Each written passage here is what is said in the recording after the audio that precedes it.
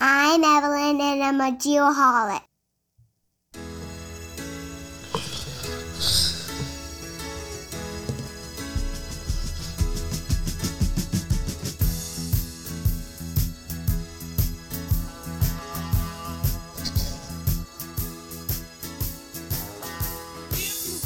All right. We made it. I'm not quite sure how, but here we are, episode 180. Man, oh man. About 5 minutes ago, I didn't know if we were going to make this happen tonight or not. I had full faith in you. Well, you did. You had this calming presence, and I was like, okay, if he's not too amped up, I'm not going to be too amped up.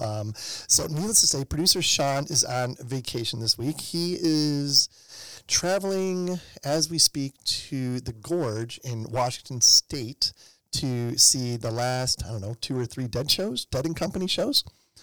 So, yes, I'm sure he's going to come back with some amazing stories if he can remember them. Or a tattoo or so. Or something. Yeah, exactly.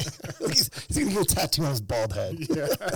Speaking of that, I saw this guy's tattoo one time. I was sitting on a plane, and the guy literally in the seat in front of me, he was bald, and on the back of his head, he had a tattoo of like a little cartoon character pushing a lawnmower. It was freaking hilarious. Okay, that's cool. Is that awesome? Worthy, yeah. Yes, I got a picture of it somewhere. I took a picture of it. So anyways, real quick introduction. We have Larry Fox joining us this evening as my co-host. Larry, for those listening that don't know who you are, quick and dirty introduction. So, Larry Fox, I am the VP of Marketing and Biz Dev over at Bad Elf, and you could also call me Chief Cook and Bottle Washer. So, engineering nerd, business guy, jack of all trades. I love everything. And preparing to go to Esri User Conference. Yes, very You guys excited. will be there next week, you said? You got a booth set up? Are you going to? Oh, I'm definitely going. Who's going to miss San Diego in July? I know, I'm so jealous. It's 115 today or something here in Phoenix. It's horrible. Yeah, it's just a little warm. I kind of like that. Oh, it's a hot day. It's 79 versus 75. Yeah. This is the time of year I question my decision to live here. But 8 months out of the year, maybe 9, I love living in Phoenix. But 3 months out of the year, I'm like, what am I doing?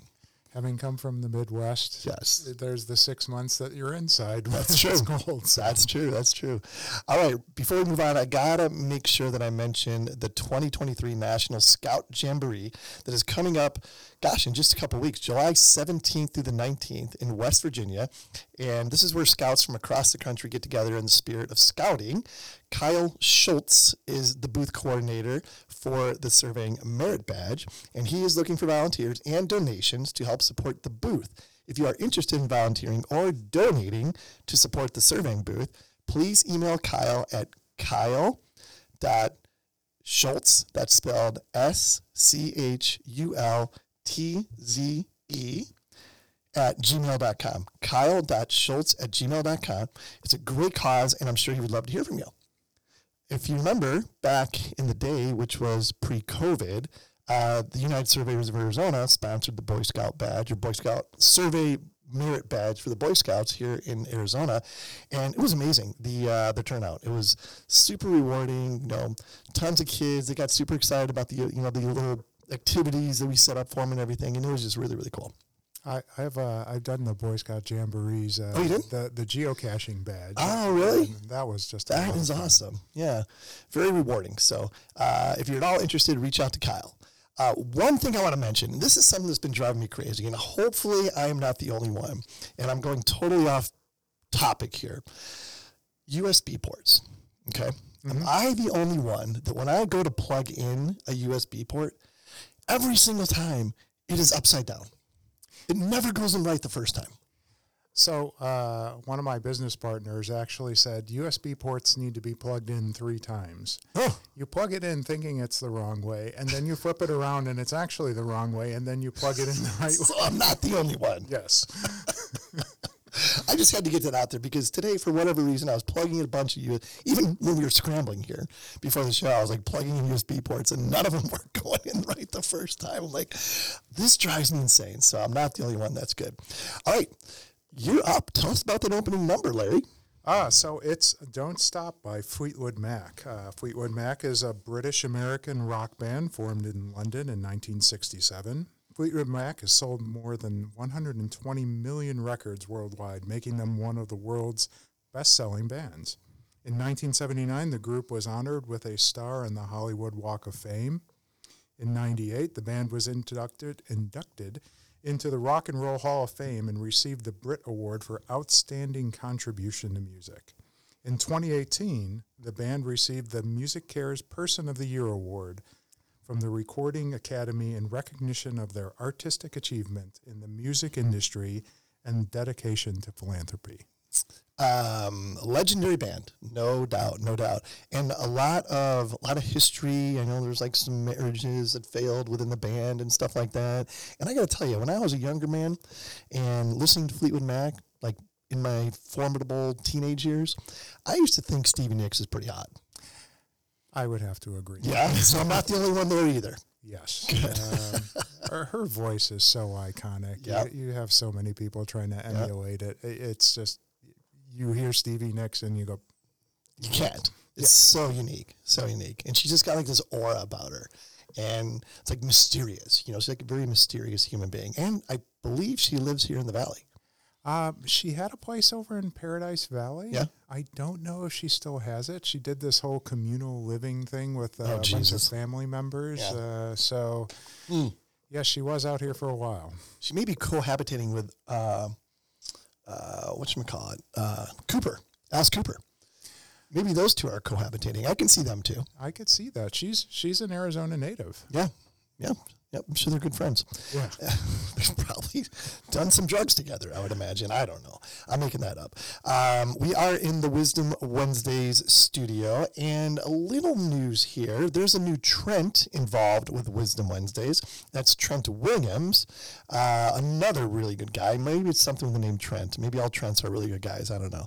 But over the last season, I guess, of Wisdom Wednesdays, they have gone chapter by chapter through one of the survey Bibles, the evidence and procedures for boundary location.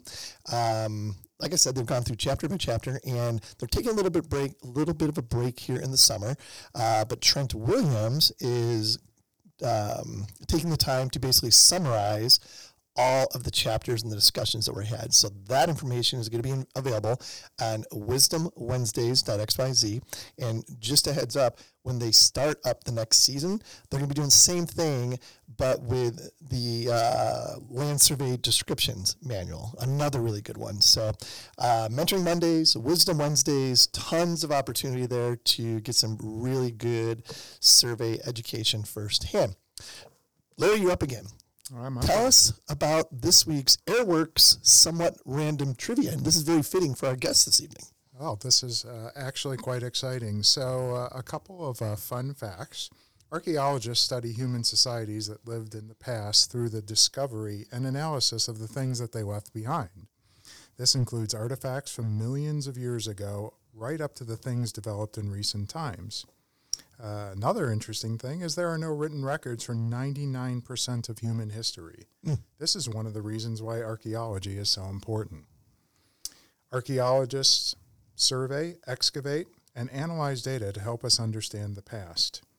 Archaeology is a very discipline that can involve aspects of art history, classics, physics, chemistry, geography, and other fields. And finally, if you want to become an archaeologist, it's a good idea to study areas such as statistics, geography, and geology. Good stuff right there. Absolutely. I've always had interest in archaeology, but I'm just like, can you make a living doing it? I don't know, but we're going to find out. We're going to loop our guest here, and he's going to let us know if you can or can't. But before we get there, we have to do the Advanced Geodetic Survey's weekly Words of Wisdom. This week, we have a quote, again, archaeology-centric.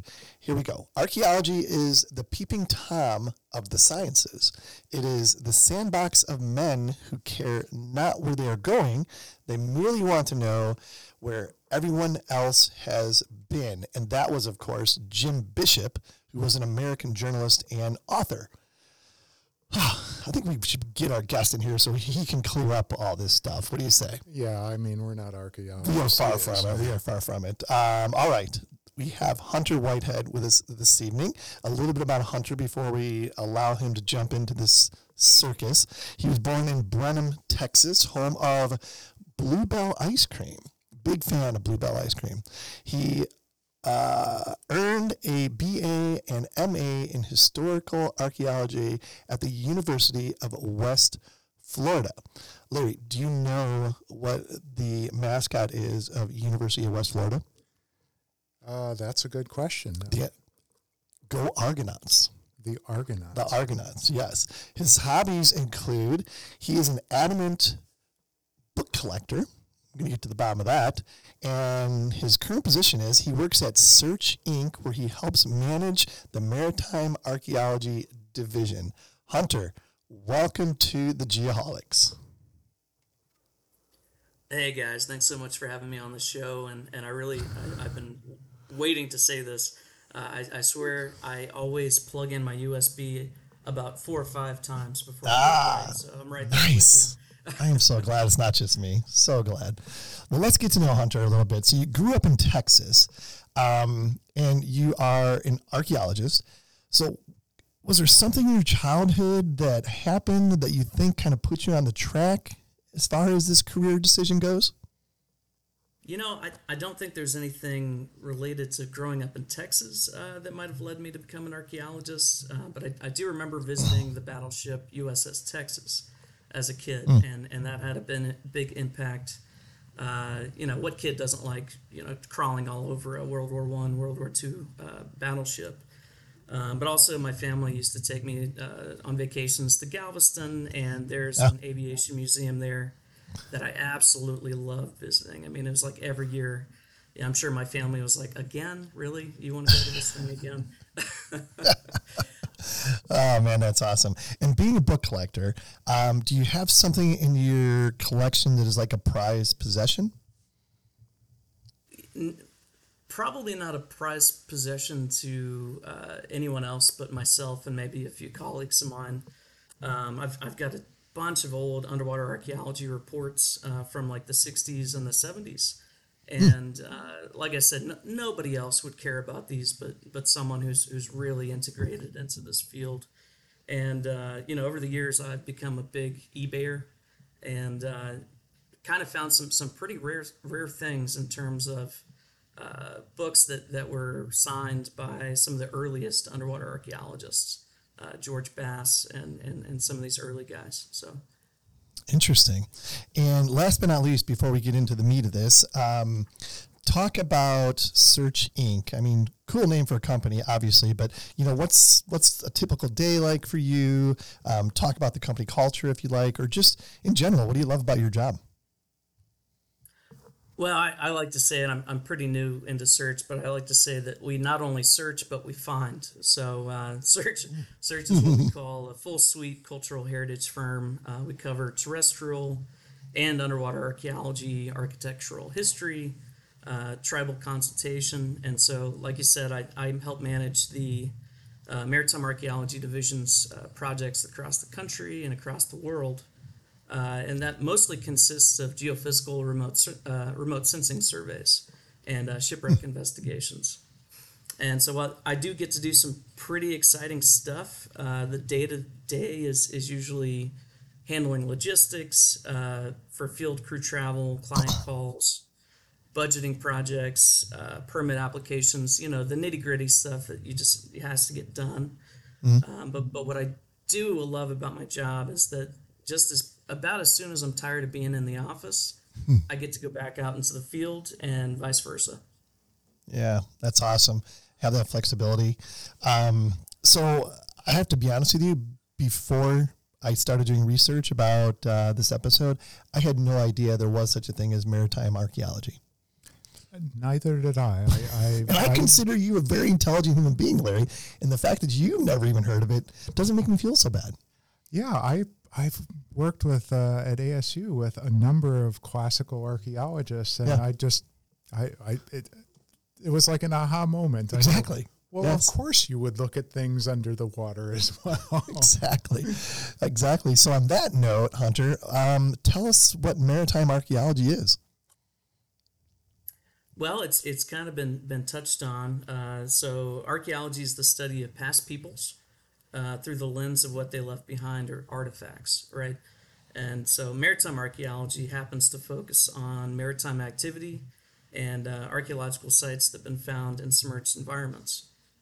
When people think of maritime archaeology, they tend to think mostly about shipwrecks, right? But that's actually a pretty narrow view of the subject as a whole, because there are not only shipwrecks found underwater, but there's submerged cities, roads, ports, airplanes. There's all kinds of stuff that can be found. And if you think about it, virtually all people are connected by some maritime activity, even if they live in the interior. So even today, people in Nebraska, people in Nevada, they're receiving products that arrived from like a cargo ship, right? So they're connected, and actually archaeological studies have shown that it's not a new phenomenon. Even inland first peoples of the Americas were trading with coastal societies. So it's an important aspect of archaeology, but not only that, to society as a whole. Gotcha. And why is this important? Well, it's important to me because I get a paycheck. Yeah, there you go. Doing my job. But no, it's important to everybody, because I think if you don't think about your past, the typical, you're not going to learn from your mistakes, etc. But also I just think it's interesting, and it correlates to human culture, the arts, etc. Yeah, no, that makes perfect sense. And you mentioned just a second ago, you mentioned like the state of Nevada, and that with like the water shortages and stuff like that, and like Lake Mead and the water levels, they dropped to a historic low, and all of a sudden all these like old ships started appearing and barrels with dead bodies and things like that. Does that fall under maritime archaeology? Not necessarily. Not with the dead bodies and barrels and things of that nature. I'm sure they're using some of the same technology to find some of those things. And actually, random tidbit, I may have been involved in one of the only few underwater archaeological investigations in Nevada. In grad school, I was helping a buddy with his PhD dissertation work out in Lake Walker, and he was looking for what would have been terrestrial sites that are now underwater. Oh my God, that's awesome. So cool. I remember, and maybe you've heard the story, and maybe it's complete bullshit, but I can remember, I grew up in Chicago, and we spent a lot of time as a kid on Lake Geneva, which is just over the border in Wisconsin. And I had heard that they had found pieces of ships that sunk in Lake Michigan in Lake Geneva, and vice versa. That ships or boats that sunk in Lake Geneva, they found pieces of them in Lake Michigan. Like there was some sort of underground canal or cave that connected the two bodies of water. I have no idea. Does that sound even possible, or am I completely crazy? Yeah, probably, but no, I really can't. Highly unlikely. I'd love to look into that. That sounds fascinating. I'm going to find, there's got to be an article out there. Either that or me, my dad was just like filling my head with bullshit. I don't know. Now, the interesting thing is, and maybe you could gut check me on this. So I learned to scuba dive in Illinois, and I had heard that Lake Michigan has one of the highest count of shipwrecks. Interesting. I don't know the statistics on that, but I imagine it's true. Purely, there's a lot of maritime trading activity in that area, but also the preservation potential of the fresh water in that area. Sure. If you think about it, salt water it corrodes anything. Look at you've got docks that are just degrading over time within the last 50 years. Now you put several hundred years, there's not going to be anything left of a shipwreck. So all of this, I mean, first of all, I find it absolutely fascinating. How does this contribute to our understanding, let's say, of just history and ancient civilizations in general? Um, so to answer that, I got to say first that I'm a historical archaeologist, and I really focus on American history and rather recent history, actually. So my knowledge of ancient civilizations is rather limited. But what I can say is some of the earliest underwater investigations in the Mediterranean, like in the 1960s, like Dr. George Bass from Texas A&M and others, they uncovered a ton of information that was unknown at the time about fourth and fifth century trade networks and naval battles, and there's so much there's recorded information, but there's so little known beyond what maybe one person wrote down. And so you kind of, when you're recording a shipwreck, you get glimpses into the lives of people that lived through history, like fascinating events. And so, personally, I like to study World War II aviation, which is a bit more tangible to some people because family members, maybe they remember when a ship or an aircraft went down with a loved one.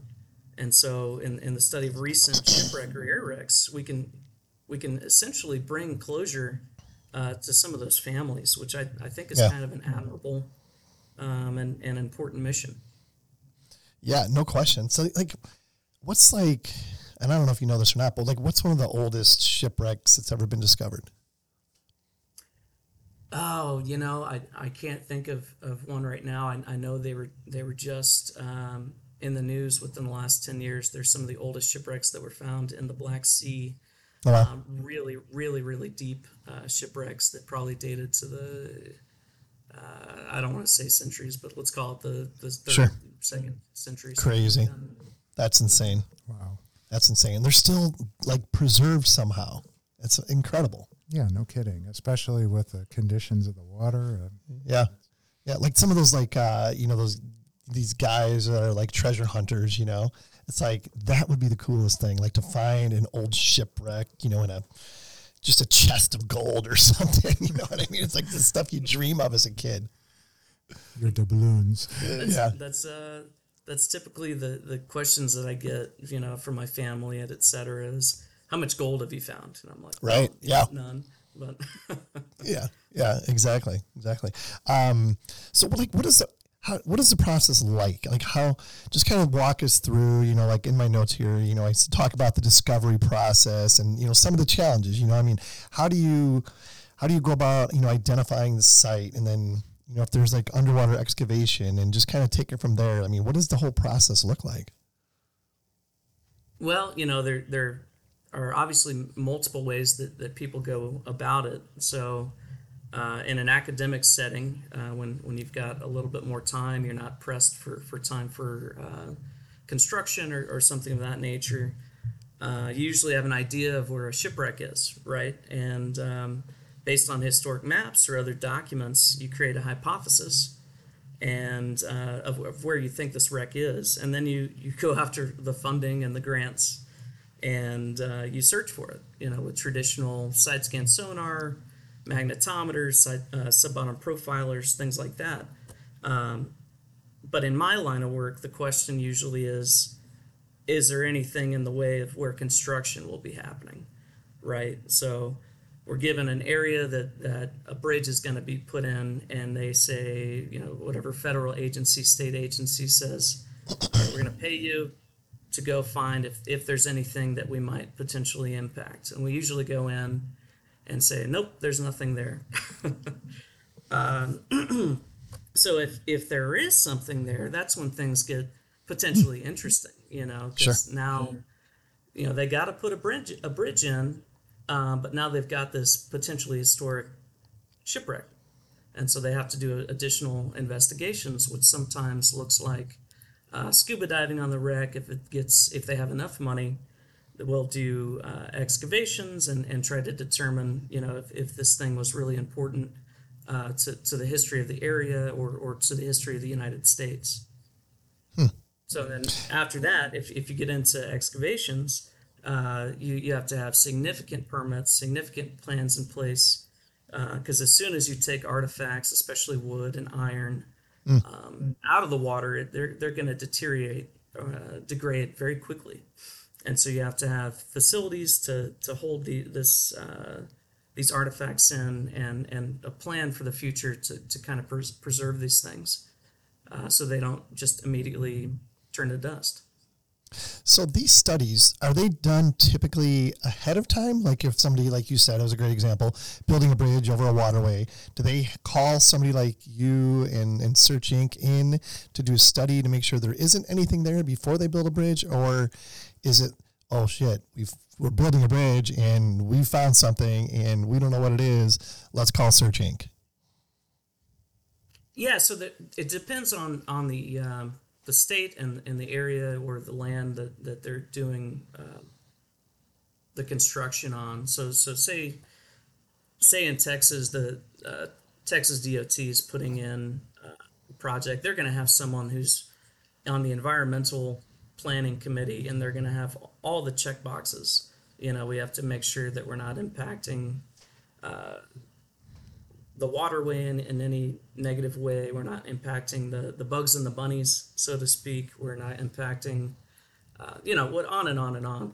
And so they're usually in place that we are doing these surveys sometimes years before a construction is even put into place.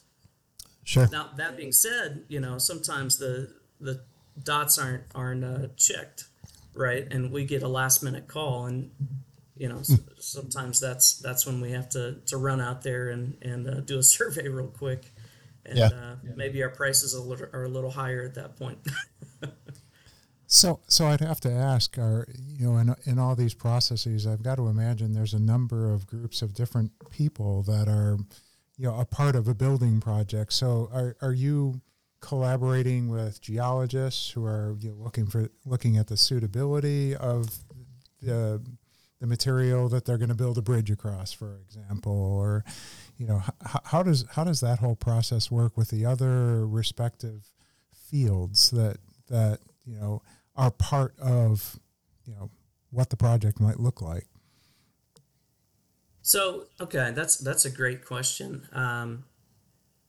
Yes and no. So, right, like for a bridge survey, the engineers are going to have to understand what the sediment looks like, and stability and that sort of thing. So they're are going to already collect their own remote sensing data. So sometimes we tag along with those groups, and we work side by side. And other times we're kind of an afterthought, and we just have to go collect all of our own data. And that kind of just depends on client and money, budgeting. What type of technology are you guys using to collect that data? Each state has its own set of requirements. So, but typically it is side scan sonar, sub-bottom profiler, and magnetometer, and then sometimes we have a single beam echo sounder, just to receive depths. Interesting. So one thing that's come up in the terrestrial world that's a big deal, outside of all the metaverse talk and all that, is this whole concept of a digital twin. And it sounds like all the information you're getting is somewhat of an underwater digital twin. Can you maybe talk about what the products that you're producing out of all the collection mechanisms you're using? Well, I'll start by saying I'm not familiar with that term, digital twin, but I will say it sort of sounds like if you have 3D dimensional data, right? Yep. Photogrammetry, which is something I've used for my master's thesis. You can essentially collect a bunch of video or photo data around a site, and then plug it into a software, and it essentially will create a replica, a 3D replica of a site, which is absolutely fascinating, and it's something a lot of people are looking at to protect sites, instead of someone having to be a scuba diver to go visit a site and potentially negatively impact that site, taking things, and that's kind of human nature, is want to take a piece of it home. We instead put the digital model online, and you can go in and it's like you're there. And not only for scuba divers, people who can't scuba dive, they can actually experience that. And I don't know much about the metaverse, but maybe that's something we should look into. Yeah. Hey, there's a new business model. There you go. Brad Elf. Yeah. So how many maritime archaeologists are there? I mean, is there, again, I'm thinking it's got to be a pretty small fraternity of archaeologists. Well, practicing archaeologists or someone who has a maritime archaeology degree, it's kind of hard to say. I do think there are studies out there that kind of gauge these things, and I would probably say practicing, have a job, maritime archaeologist, it's got to be sub 100, something like that. Wow, and we that's all crazy. We all go to the same events, same conferences. So that's awesome. It's a pretty tight community. Super cool. And, I know like in the bio information you sent us, you've worked on some really cool, unique projects. Maybe talk about a couple of those. Yeah, that sounds great. So I always have to say, probably the best experience as an underwater archaeologist is getting to actually physically be on a shipwreck and be digging and trying to find something on a shipwreck. And I got to do that during grad school in Pensacola, Florida, on an excavation of a 1559 Spanish colonial shipwreck called the Emmanuel Point II shipwreck. And so that wreck was one of Conquistador Tristan de Luna's ships in his attempt to colonize Florida. And so if you don't know, most of his fleet sank during that storm, and eventually his colonization attempt failed. So that was just incredible. I excavated portions of the shipwreck. It's awesome. There's ballast stone, pottery fragments, cannonballs, stone cannonballs. Wow. Leather shoe soles, all kinds of stuff. I mean, just as a young, I must have been 21, 22 years old at that point. That was just, probably just the coolest. Yeah. I can imagine when you see something like that, you're hooked. It's like, oh, this is the coolest thing ever. Yeah. I got to figure out a way how to make money doing this. Yeah. Who's doing this? Exactly. Right.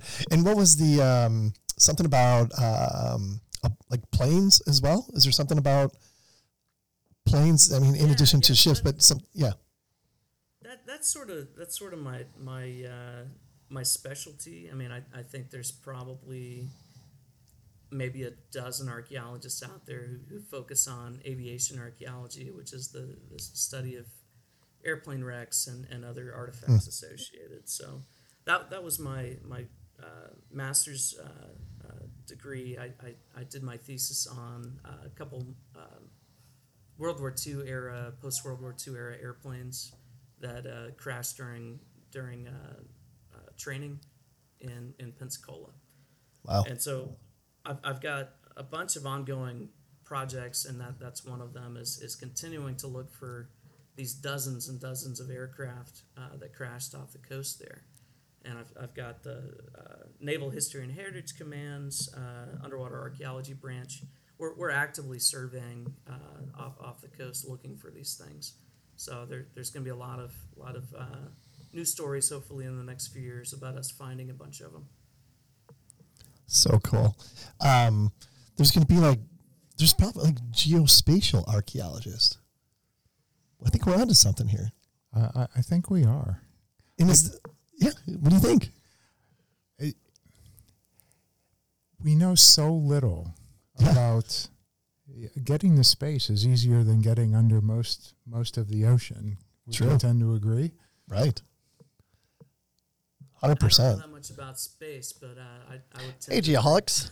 Quick shout out to Monson Engineering. Monson Engineering is the leading supplier of surveying, GIS mapping, scanning solution products for the design build industry in the Intermountain West since 1974.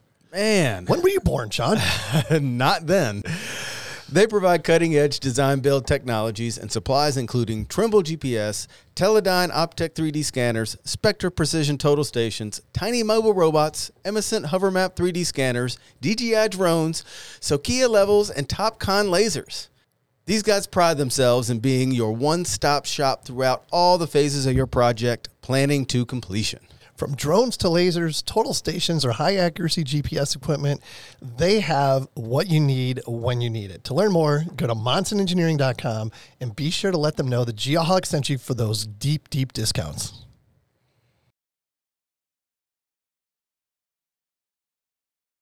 Yeah. And now you have a nonprofit, is that correct? Or not-for-profit that you're building? I do, yeah. It's the Air Aqua Project. It's spelled AERAQUA. I started this project with a couple colleagues of mine back in 2020. I think I was stuck inside and didn't have anything better to do, so I started this thing, and I actually just finally published a website, which is at aeraqua.org. So check it out. There's going to be stories published there on future collaborations and future projects and future surveys. So that's some exciting stuff. Very cool. You got something over there, Larry? Yeah, I saw you made mention that you were looking at a P39. Is that correct? That is correct. Yeah, and that's a project I've kind of tangentially been involved in for a couple years now.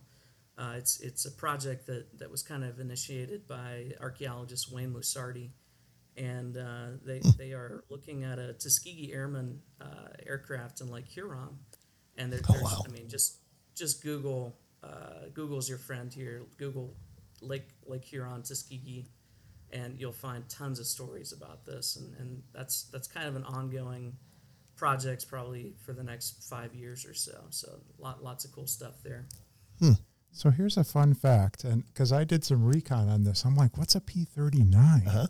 Because I'm an aviation buff and a private pilot. I'm like, wow, I know what a P38 is. I wonder if it's a variant. And I looked at this at this thing, and here's an interesting thing about this airplane. I found out that it has the highest kills for any U.S. fighter flown by any Air Force in any conflict. Wow.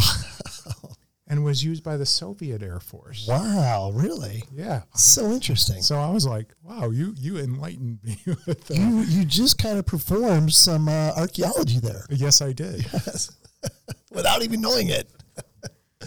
So you mentioned... Not to burst your bubble, but I was just looking for one of these books I have, and the book title is something like "Worst Aviation, Products Ever," and the P39 was in there. So. Oh yeah, well, from my engineer point of view, yeah, it wasn't ideal compared to the state of the art at that time. Oh man, that's good stuff. Hunter, you mentioned there's like maybe 100 folks doing what you're doing. Is there like a certification you can get? Like, I know like you have acronyms after your name, RPA. My guess was that was Registered Professional Archaeologist. Am I right or am I wrong? Yeah. So I have a master's degree in historical archaeology, and I focused on underwater at basically one of the 3 or 5 schools that do that. And RPA, that's Registered Professional Archaeologist, and that's essentially it's not an official certification or anything. It's essentially saying, yes, I will follow the ethics of a professional archaeologist. And they've got a list of things, but they're really probably only 3 schools that I would recommend. It's my alma mater, of course, University of West Florida. Texas A&M University somehow has a program in College Station, Texas, nowhere near the coast, I should add. Yeah. And then East Carolina University. And then there are a few more popping up here and there, Florida State University and Miami, University of Miami. Interesting. So I have to ask, of course, there was just that unfortunate accident, week ago? Yeah, a couple weeks ago. With those folks that, took the submersible down to the Titanic. Is that something you would ever want to do? Good question, and I'm gonna say, probably not at this point. Yeah. I'm probably not going to comment too much on that right now. It's pretty fresh. Yeah, it's all fresh, right? I get it. You did mention earlier, though, that when you find some of these things, you have to take into consideration, the families or whatever that may be associated with the findings. Is there, are there any ethical considerations that you need to take into account when you are, finding or extracting some of these artifacts? I think I touched on them briefly earlier, but essentially, as soon as you impact an archaeological site, you're not going to learn anything from it after it's been impacted. Say you take an artifact, that artifact's out of place now. You don't know how it's associated with other artifacts. And so we really take our time when excavating shipwrecks and other things to make sure we're capturing as much information as possible at the time. And the other thing is we want to make sure if we are extracting artifacts from sites that we have plans for the future to preserve these things for future generations to enjoy and to understand and that sort of thing. But and kind of tangentially we make sure, or most of us as archaeologists make sure that we are publishing this data in some format, so it's not just as soon as we dig it up, it's going to a museum and then it just sits there. There's a story behind it, and there's data to be looked at for the future. Sure. Yeah.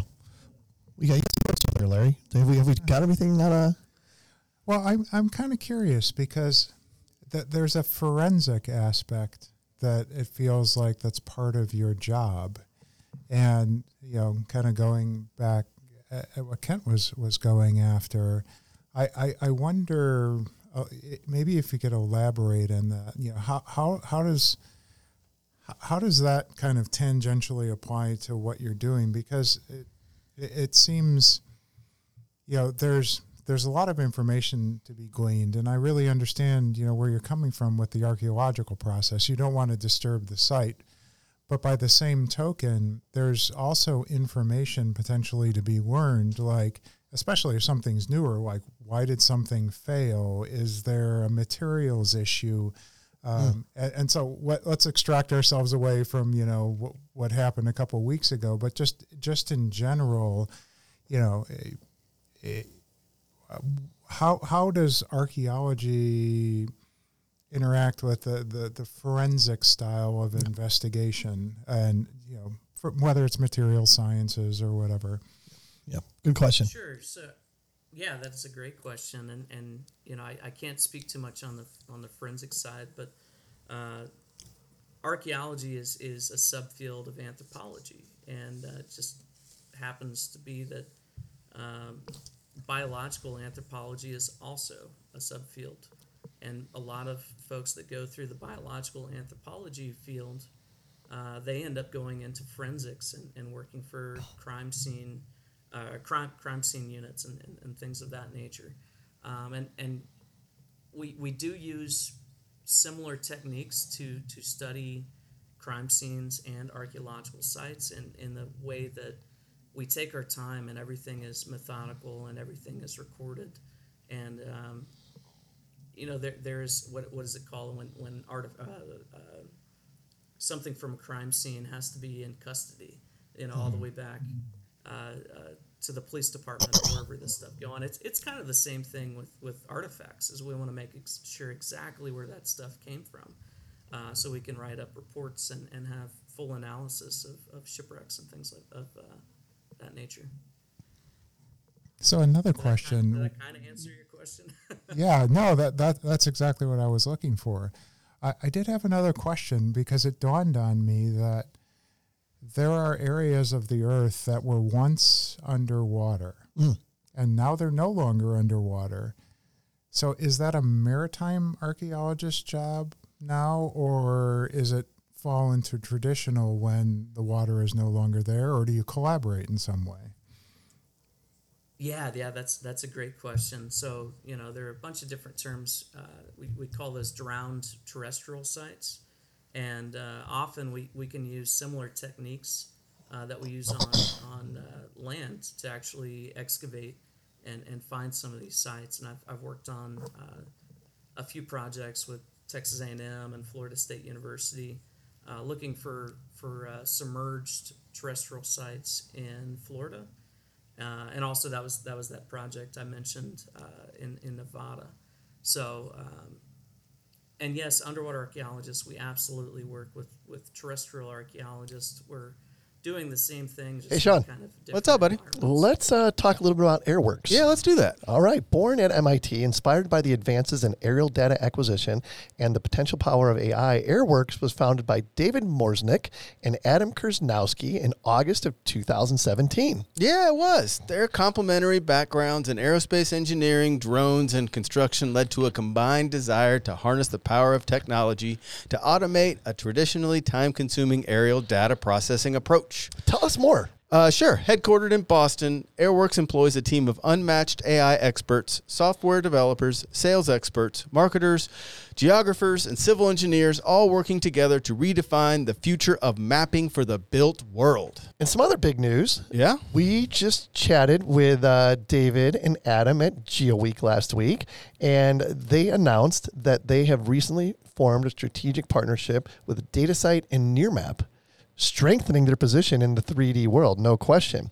Innovation is definitely in their DNA, and to find out more, simply go to airworks.io.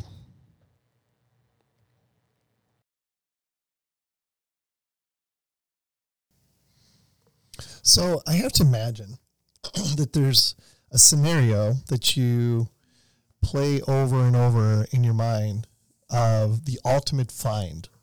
What would that look like?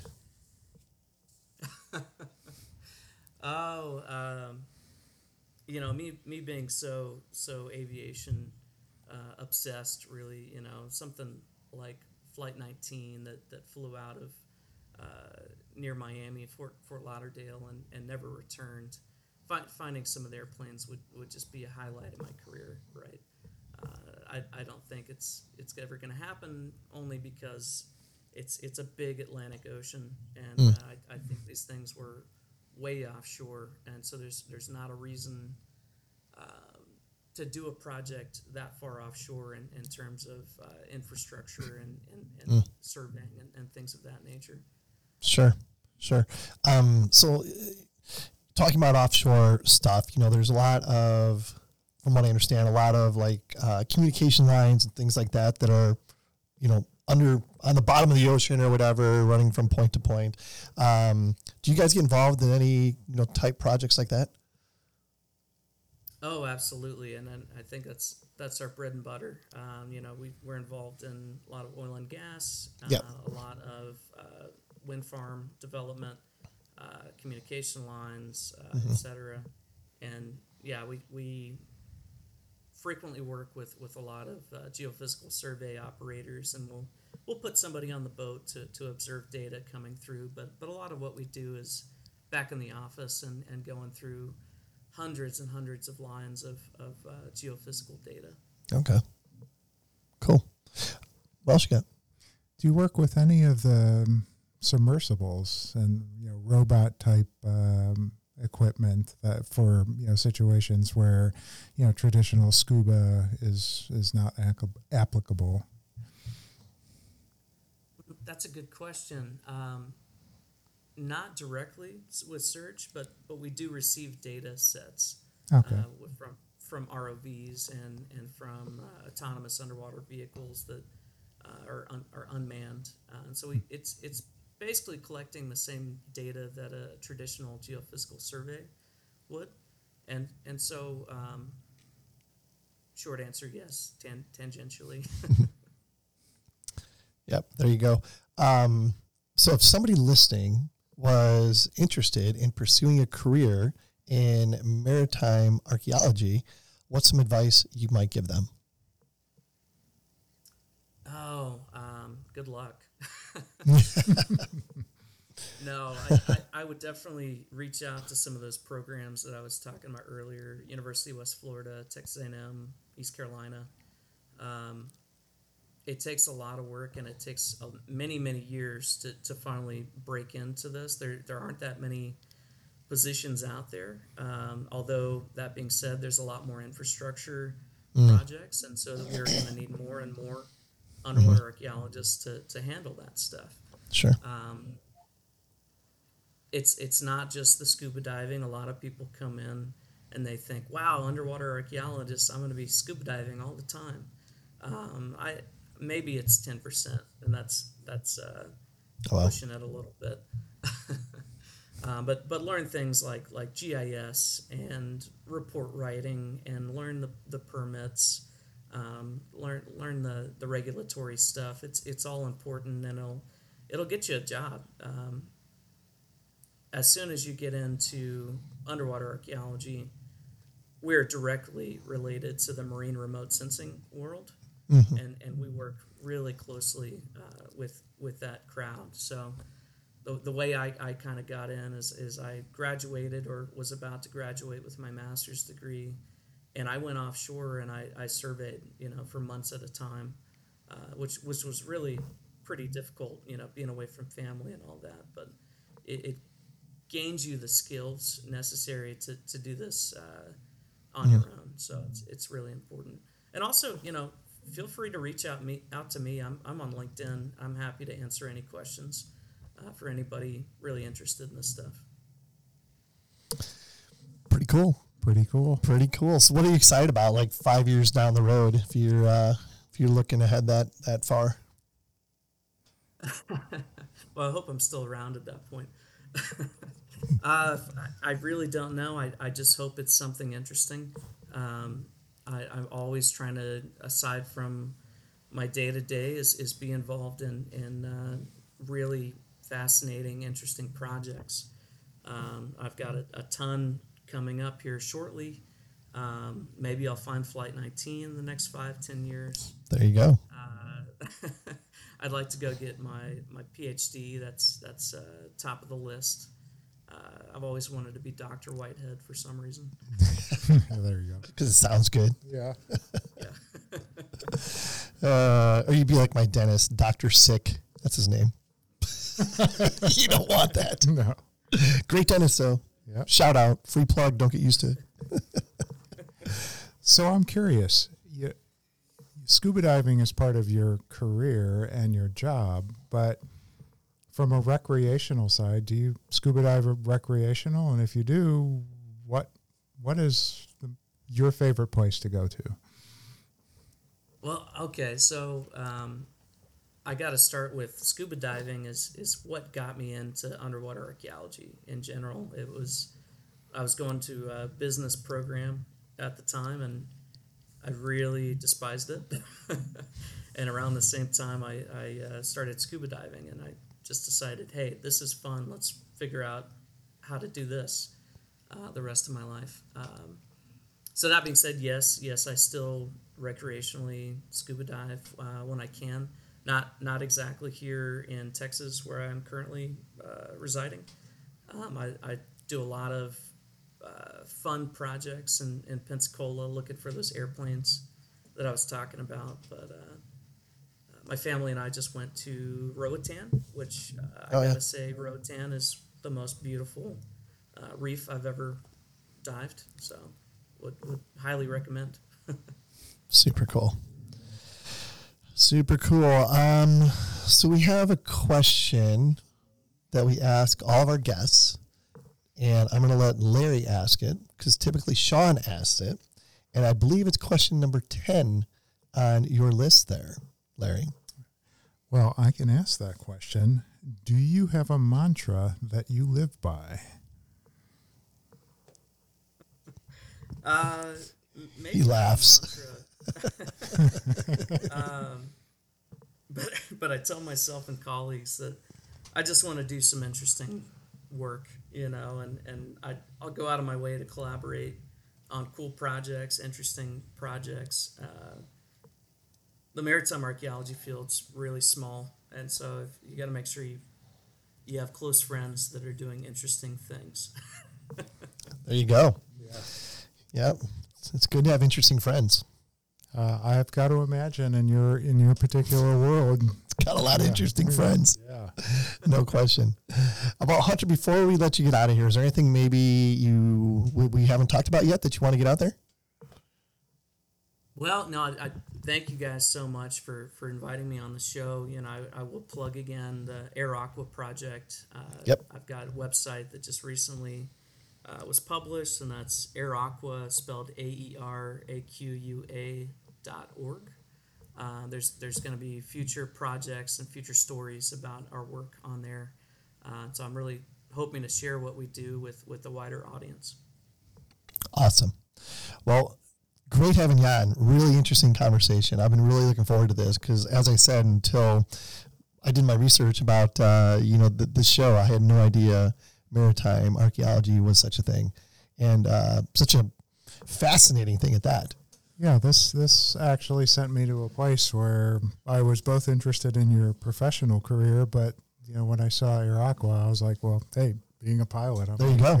and a scuba diver, I'm like, There you go. wreck diving on airplanes. Wow, Yep. that's cool. Yeah, that's super cool. All right. Well, hey, Hunter, thanks again for your time. We really appreciate it. And maybe in the future, after you have a couple more super cool projects under your belt, we'll have you back and you can tell us about those. I look forward to it. I'll be Dr. Whitehead at that point. There you go. There you go. All right. Well, here we go. Once again, adding value, making friends. Thank you, Larry Fox, for being my right-hand person this evening. You are so welcome, sir. It was a Enjoyed pleasure. it? Absolutely. If anyone would like to be a guest on a future show, shoot us an email at info@thegeoholics.com. Fleetwood Mac Don't Stop, available everywhere. Stevie Nicks is hot still. Until next time, do cool stuff. And most importantly, stay safe and healthy.